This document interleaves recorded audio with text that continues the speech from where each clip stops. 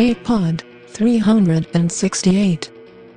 November 1st, 2012.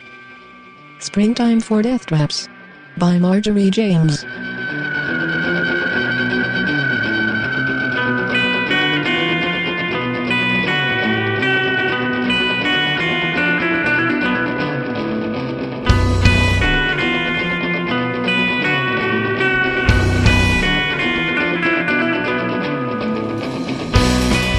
Hi there, and welcome to Escape Pod. I'm your host, Mer Lafferty.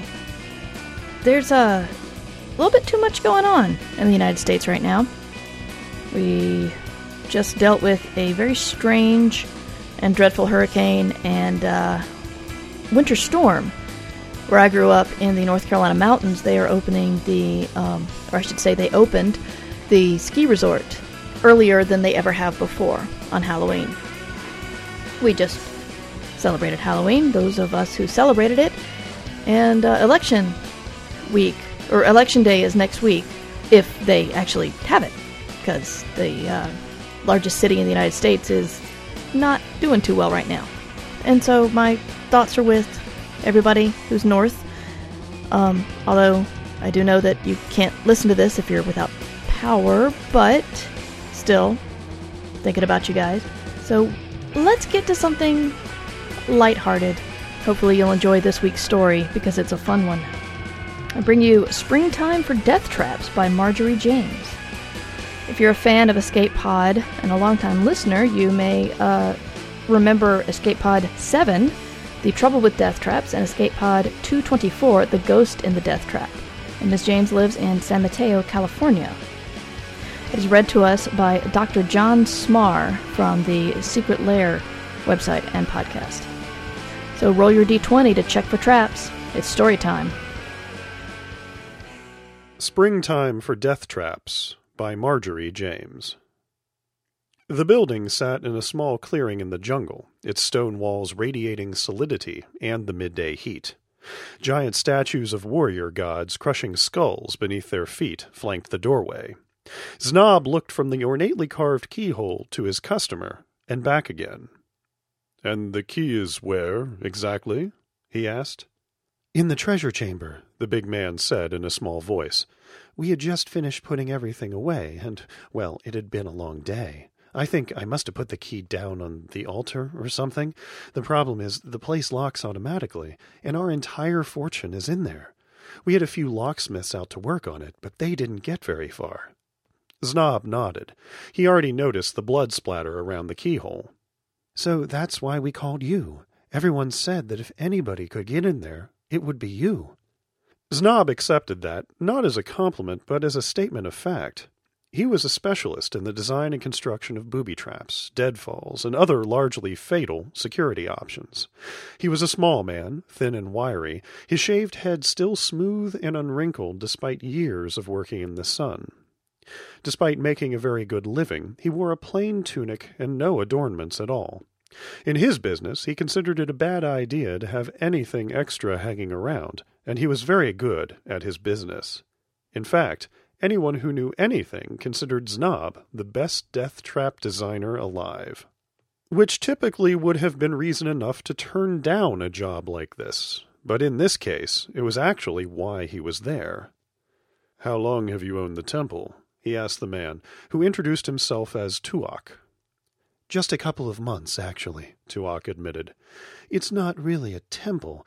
I think the statues of gods are just there for show. The family who used to have it used it to store their treasures, and they spared no expense on security." He sighed heavily and stared up at the tiers of stone vanishing into the jungle. "It seemed like a good idea when we bought it." Znob's apprentice, Qualinis Munettel, Qual, to anyone who couldn't be bothered, came back from where he had been examining the walls of the entrance and joined them. "They're perfectly smooth, sir," the boy said with something close to awe. "I can't even find a tool mark." "And you won't," said Tuak, pride of ownership momentarily overcoming his embarrassment. "There isn't another building like this anywhere in the 18 kingdoms." "No," Znob said, "there isn't." He spent a moment staring down the apparently open and inviting corridor, then turned back to his customer. "You mentioned the previous owners. How did you come to own this place? Tuok smirked. Well, a treasure house isn't much use if you don't have any treasure left to store. You know, all these aristocrat families are all the same. They go on for generations, saying they're the cousins of the wind gods, making everyone lick the stones in front of them. Then, one day, they lose a couple of wars, and the next thing you know, the last of the line is blowing through money like he doesn't know what saving is.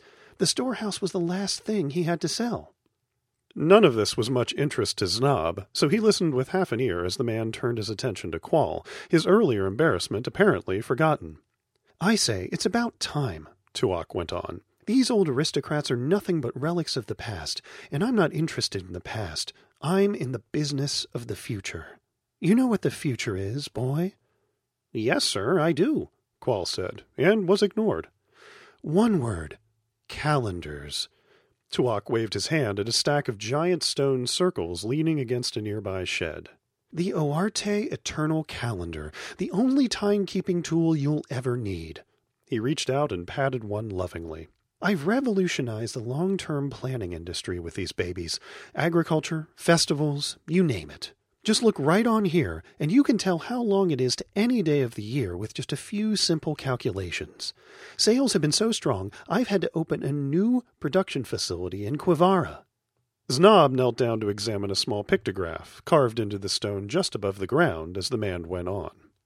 And portability! Tuok leaned on the heavy stone, and it rolled forward a few inches.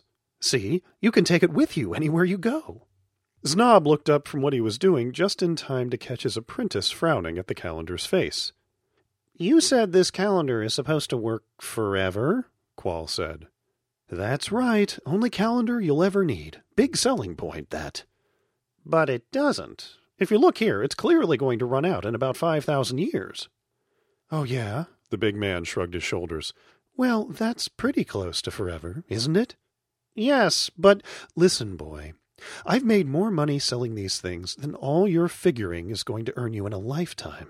You know why I bought this place? Because I needed somewhere to store all the things you're never going to be able to afford. And right now they're all locked in there, along with the key. Znob had heard just about enough. The kid spent most of his time being too smart for his own good, but that didn't mean Znob was going to let anyone else talk to him like that. He picked up his toolbox and gave the man a curt nod. I think I've seen everything I need here. I'll be back in a half hour with my team to get started. Back at the camp, Tabalin, the young woman who served as Znob's accounts manager, was in a bad mood. I really don't see the point in this, she said as he laid out and inspected his tools. I just got the Paea Temple job lined up for you, and I've been trying for months to arrange a meeting on the underground city deal, and you go and drop it all to come open some fool's storehouse for him? You have to realize that this sort of thing is completely beneath you. It's an Ilhan, Znob said. Oh, said Tabalin. Who? Said Qual. Ilhan, Tabalin repeated. He was. The greatest death trap builder of all time, Znob finished flatly. I'm taking the job. Ilhan. The reason Znob was only ever called the greatest living death trap engineer, because the all-time #1 spot was taken. Ilhan the Ingenious.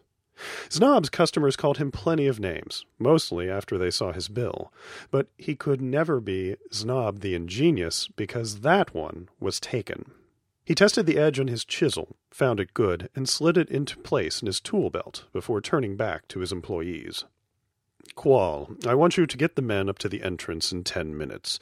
Tell them to bring the standard tools, and no one touches anything until I get there. Tabalin, I want you to go find the idiot who owns this place and see if he has any documentation on it. And I mean anything. I don't care how unimportant or irrelevant he thinks it is. Znob drew himself up to his full 5 feet of height and stared into the middle distance. We're getting into this place, he said. Znob looked down at the bisected corpse with his eyes narrowed and arms crossed. I thought that no one was supposed to touch anything. Was there something not clear about that? He said. But he wasn't one of us, Qual said. He was already here when we arrived, only there was only one piece of him then. Yeah? Doing what? He said he was one of Tuok's stone carvers and that his boss sent him to help us.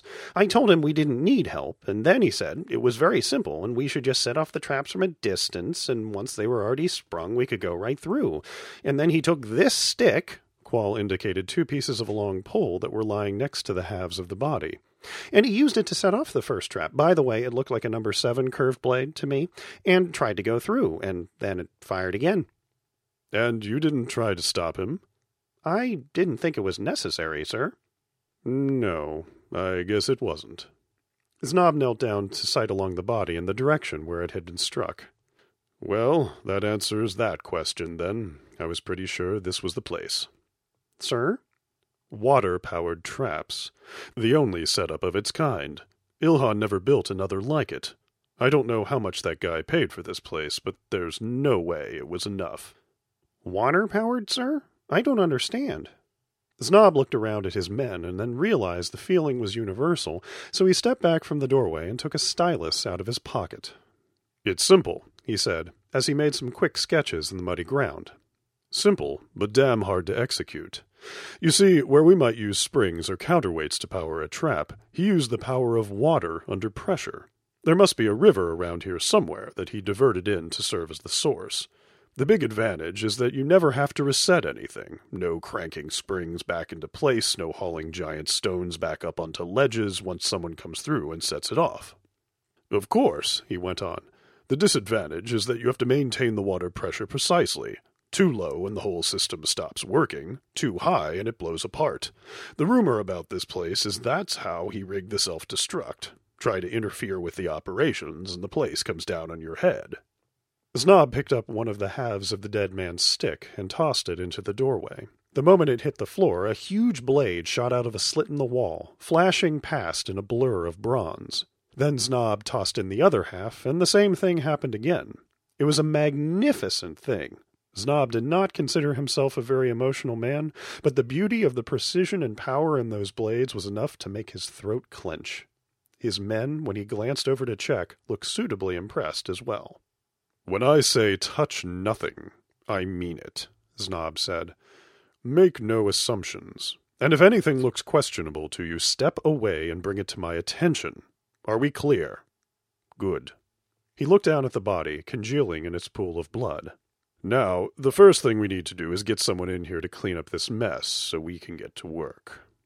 Znob split the men into groups, assigning one to find the intake from the river, and the other to carefully searching the area around the entrance for an access point to the controls for the first trap.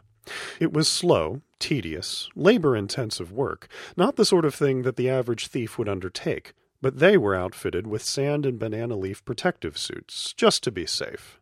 For his part, Znob was making a slow circuit of the entire building, with Qual trailing behind him. Every few feet he would stop and tap on one of the stones with his hammer, or clear away some of the undergrowth and dig down into the soil next to the wall. Qual followed him in silence, and for a long time the only sounds were the constant buzzing of the jungle insects and the distant shouts of the construction team dodging flying spears. "Did you ever meet him?" Qual asked at last. "In a way." "Sir?"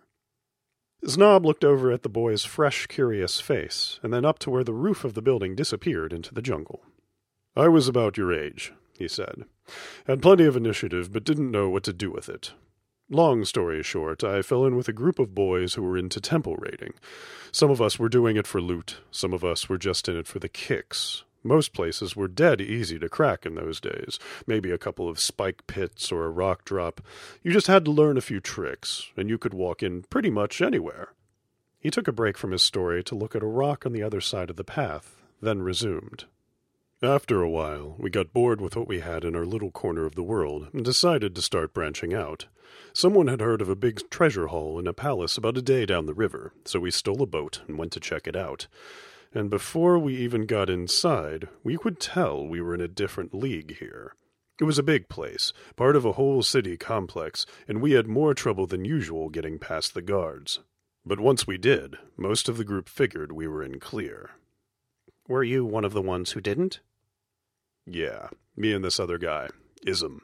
He was always superstitious. Sure, the gods were going to come after us for stealing from them, but I couldn't shake the feeling that there was something really different about that place. I wanted to stop and take a look around, but the rest of them weren't interested, so they went on ahead. They were all killed. How? Qual asked with professional curiosity. Mostly blade work, Znob said. A spinning razor, followed by a straight chopper from the ceiling, going straight into a 3-level curved horizontal.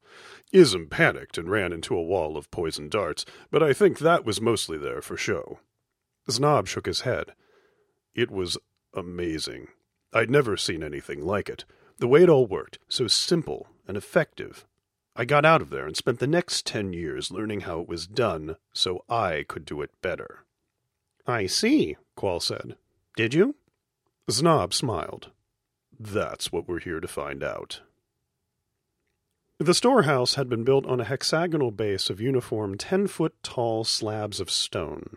Not flashy, but solid, Znob noted approvingly.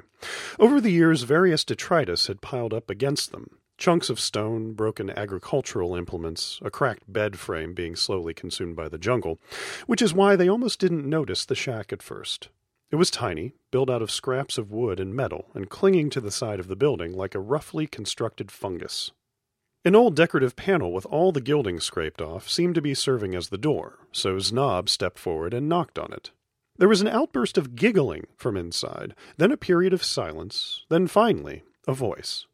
"Come in," it said so quietly that Znob wasn't sure he really heard it. He pushed the door open, leaning clear and feeling for a trigger switch out of habit. Nothing happened, so he opened it the rest of the way and looked inside. The only light in the room came from the cracks in the walls and the roof, and it was a moment before Znob's eyes had adjusted enough to identify its only occupant. It was a man, stick-thin but young for a hermit, sitting cross-legged on the tattered remains of what had once been a very fine weaving. He was holding a toad on his lap and stroking it gently under its speckled chin. As Znob and Qual peered through the doorway, he smiled and held it up. "Say hello to my little friend." "Hello," Znob said, noticing as he did that the man's pupils had consumed the entire centers of his eyes. "I hope we aren't interrupting anything." "Oh, no, please, come in, come in. I was just having my morning constitutional." It was well past noon, but Znob didn't see any profit in mentioning that. He ducked through the doorway, examining his surroundings as he entered. The hovel was built around 2 low walls that protruded from the main building, sheltering a slanted depression in the wall. It was filled with bits and pieces of old furniture and decorative objects, most looking like they were worth something when they were new and undamaged. An open stove with a collection of chipped and dirty cooking pots sat in one corner, and the other wall was taken entirely up by carefully maintained wicker cages, each holding a toad like the one in the man's lap. The interior was surprisingly cool after the tropical heat outside, and smelled faintly of mildew.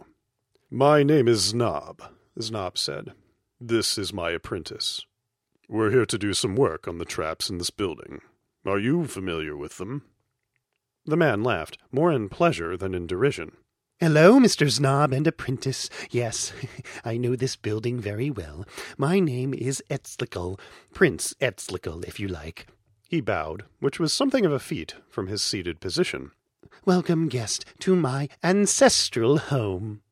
Znob thought back to the conversation with his client. "You used to own this place. Sold it to this Tuok guy." "Guilty on all counts, I'm afraid. For generations, this was the storehouse of my family's treasures, until, well, times change, you know. The gentleman with the calendars, it's been very nice about letting me stay on here. It's not such a bad life, really. I have little jobs to do, and of course, my little friends for company." He bent over and licked the toad's back a few times, then sat back, smiling. "You have a beautiful aura, by the way. Very strong. Is there something you wanted?" It wasn't the most promising start to an interview, but Znob needed information, and he wasn't about to be picky about where he got it. "I was interested in anything you might know about the traps in this building," he said. "I understand it's an Ilhan original?" "That's right. The only one like it he ever built. Of course, that was well before my time, but I can tell you one thing. If you want to get into this building, you're going to need the key." "But if we don't have that key? Say, for example, if it got locked in the treasure room?" The prince looked at him for a minute, swaying gently, then burst out laughing. Oh, that's wonderful, wonderful. But I'm sorry, in that case, I'm afraid I can't help you. No one can get in there without the key. I mean, it's an Ilhan. Everyone knows he was the best ever. Yes, Znob said. Everyone does know that. Well, thank you for your time. Qual followed Znob out of the hut, into the afternoon heat and sunshine, and walked directly into a small tree. Sorry, sir, he said as he untangled himself. I was having trouble with the light. Znob, who had spent a large part of his life dealing with dangers in dark places, merely grunted and led the way down the path. I was thinking, sir, Qual said as he struggled to keep up. Maybe we're approaching this from the wrong angle. Do you think we could try the roof? The building must have some kind of ventilation system. I'm sure it does, Znob said. I'm also sure that Ilhan pioneered a system of collapsible ventilation ducts that are typically rigged to crush anything bigger than a rat that gets into them. Oh, Qual said, and fell silent for a moment. What if we trained a rat to go in and get the key? They completed their circuit of the building, Znob examining any point where he thought he might find a weakness, and Qual debating the relative merits of weight and trainability between rats and parrots with himself. Near the halfway point, they met up with the team who was working the river angle, who had found the water intake for the traps, along with some pressure-loaded spikes and a very active piranha colony. Znob sent them back to camp for bandages and additional planning, and made his way back to the front entrance. By the time they got there, Qual had settled on macaws on long leashes, and Znob was no closer to a solution, and seriously considering investing in the macaws. Back at the entrance, progress had been about as slow as he expected. The crew had managed to get the control panel open on the first trap, at which point the compartment had immediately filled with poison-coated spines, which were taking some time to remove because of the arrows that fired out of the compartment at seemingly random intervals. Znob was working on devising a suction mechanism to clear it when Tabalin showed up, her arms loaded with bound scrolls. This is going to take forever, she said, once she had looked over the scene. Actually, it should only be about 5 months, Qual corrected her. Assuming no more than a 10% loss in personnel. Same difference. She took her armload of scrolls over to Znob and dumped them unceremoniously at his feet. They didn't have any plans, she said. But the owner's wife developed an interest in Ilhan's work, and she's been collecting information about him. She's a serious bitch, by the way. I'm not going back there unless you give me a really good reason. I'll keep that in mind, Znob said. He picked up the papers and unwound a few of them, not expecting to find much he didn't already know, and not being surprised. It was the usual sort of thing that made it to the public rumors and half-truths, and inaccurate descriptions of the business of Deathtrap building. Which was the point, actually. The whole idea of having a business built on secrets was to keep those secrets well guarded. He read the phrase, "the greatest ever," a few more times, and then let the scrolls fall back into the pile. If there was an answer here, it was not in the breathless prose of a sycophant historian. Qual had joined the team working on the first trap, and they had gotten it firing at a consistent enough rate that they could get through to set off the second. Znob watched as the whirling blades alternated with the huge stone rollers, and wondered at the perfection of it all. It wasn't just that they worked beautifully. In his own projects, Znob rarely put much thought into the appearance of his traps. To his mind, lethality was all that really mattered. But looking at the scene in front of him, he had a moment of regret that he had never created something so gorgeous. Znob stared at the traps as if they could show him the face of the man who built them. Once again, he went over everything he knew about Ilhan and his work. Born in the high desert, made his name as a young man navigating court politics in the fortress cities in the mountains, known for elegant, reliable traps, meticulously constructed. For all his reputation for innovating, the truth was that he was a very conservative designer. Once he found an element or trap that worked well, he would incorporate it again and again, sometimes in the same build.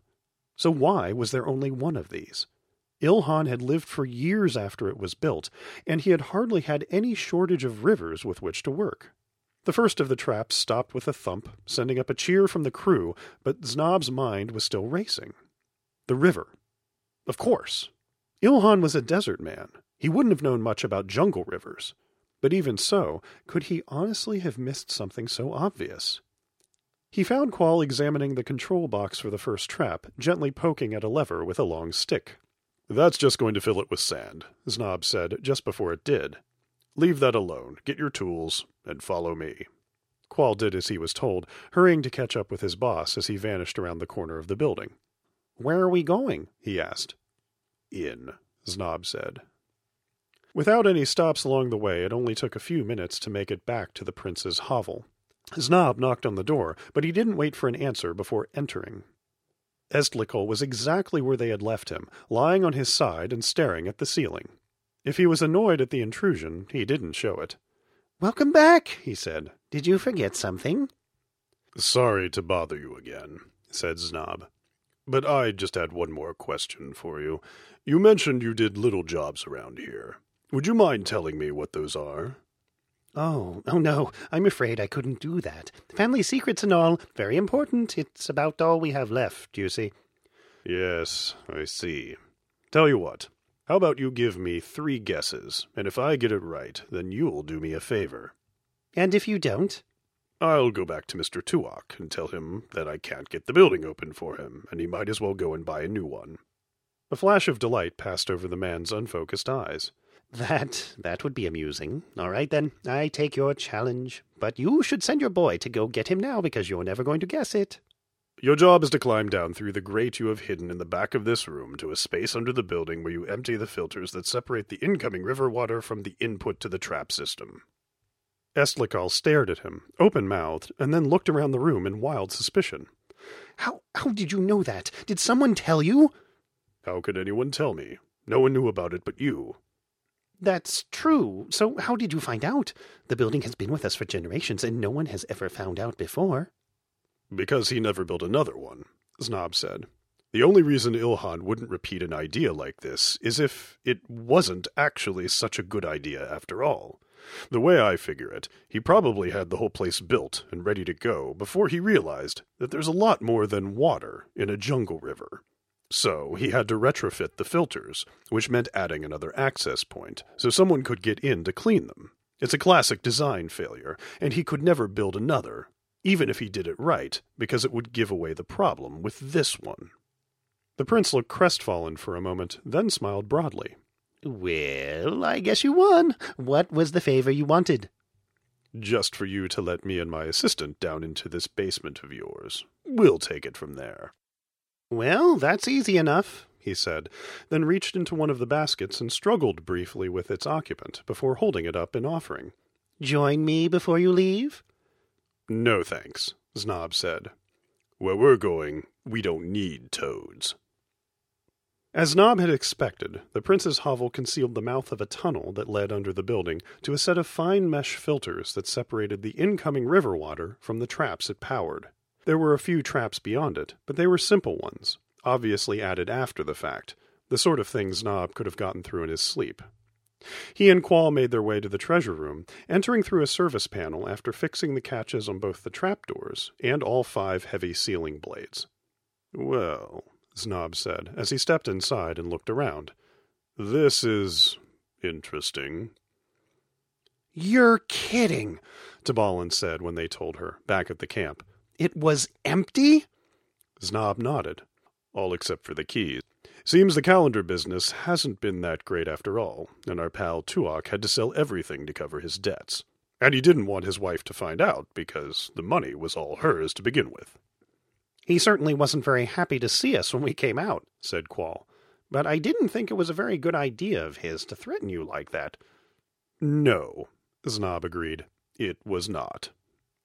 Znob did not have a lot of patience with people who made threats to him or his people, not when he was so much better at it. The conversation had gone much more smoothly after he pointed out how many ways there were for a person's life to become unsafe if someone with Znob's expertise was his enemy.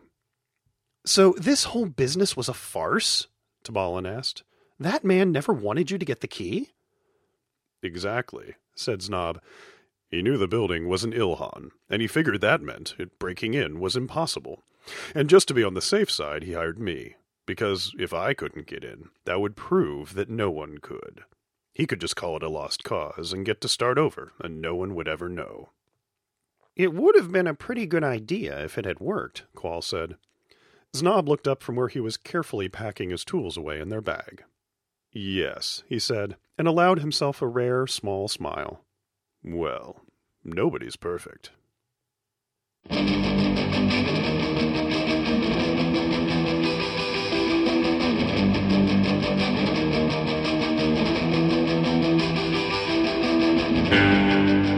And that was our story.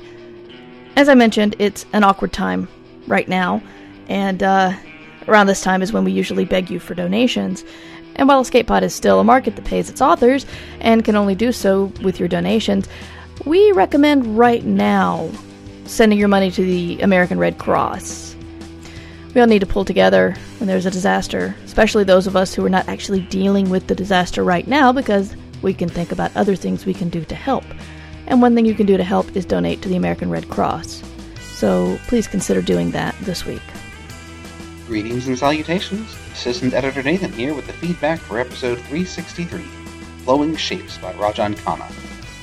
This was a story about identity and flexibility, featuring shape-shifting aliens and a relationship that strains pretty much everyone involved. Overall, response was positive, although we had to get some nonsense about the homosexual agenda out of the way first. Benjamin J.B. thankfully wrote, I, for one, want more homosexual agenda in my science fiction. Also, I want some Marxist-Leninist atheist futures where humans aren't better than robots because of some ineffable spark of blah. Humanity, bah humbug. In all seriousness, well, I wasn't entirely joking in that mini-manifesto. I didn't love this story because it felt too familiar. As has been pointed out, the Zen Buddhist aliens aren't particularly alien. There were a few gestures toward foreignness here and there, a metaphor about wateriness, a Zen koan about fixing your shape, stable and shifting gardens, but it felt a bit too much like man learning Eastern wisdom. Although it makes me wonder how basic and widespread the monastery structure would be in a multi-alien universe. As for the forbidden love angle, well, I'm serious when I say I don't mind didacticism in my fiction. I take very seriously while I take everything seriously, but I like Keynes' commentary on how absence of theory usually means adherence to some previous unarticulated theory, or in the case of sexuality, a heterosexual character would merely be articulating one theory of sexuality. I'm particularly sensitive to any attempt to institutionalize X as normal because I'm a science fiction fan, so when people talk about sex, race, orientation, or genre, I like to point out that male, white, heterosexual, and mimetic/literary are all specifics, not universals against which to judge the other abnormal settings. This is also a huge issue in 1950s novels by African Americans whose work often tries to paint the particularities of a black experience as part of the whole of America, not a deviation from some standard white story. That said, I did feel that the forbidden love angle was a little too familiar, and Dano's conversion from disgust to acceptance happened a little too quickly. Still, any story that causes discussion can't be all bad. Over that generosity of spirit. Anyway, Electric Paladin was less forgiving of the story, saying, for a story about the transitory nature of shape, this one was remarkably limited. The shape-shifting land octopi are homophobes just like us. The interspecies romance is between two nominally male characters, even though I'm not sure I can tell the difference between an alien male and female. Everything that happens in this story is exactly what it should be, what it ought to be, and that's the weakness. This story was business as usual, nothing to challenge me. Now, to a homophobic audience, I'm sure this story would have been more challenging, purely because of the subject matter. For me, though, it was a clear and slightly boring allegory. The aliens weren't alien, they were humans with magic shape-shifting powers. I prefer science fiction stories that push me a little more by giving me aliens who are genuinely alien and then showing me the connection. There was a bit of discussion after that about the themes of the story and the interpretation of a couple of ambiguous remarks in the narration, but frankly, if you can show me a simple and efficient way to summarize multi-quoted back-and-forth arguing in audio, I'll hand you my editor's hat right now. I do have a hat. It's a top hat. No one argues with a man in a top hat. At any rate, that's all for this week. Tune in next week when we contort ourselves into unrecognizable shapes to rend the hearts and minds of episode 364, Techno Rat. Escape Pod is a production of Escape Artists Incorporated and is distributed under a Creative Commons Attribution Non-Commercial No Derivatives license. Please visit our sister shows, Podcastle for fantasy and Pseudopod for horror. Our music is by permission of Daikaiju, and you can hear more about them at daikaiju.org. Our quote this week is from John Steinbeck. Man is the only kind of varmint who sets his own trap, baits it, and then steps into it. Thanks for listening. Have fun, and stay dry. We'll see you next week.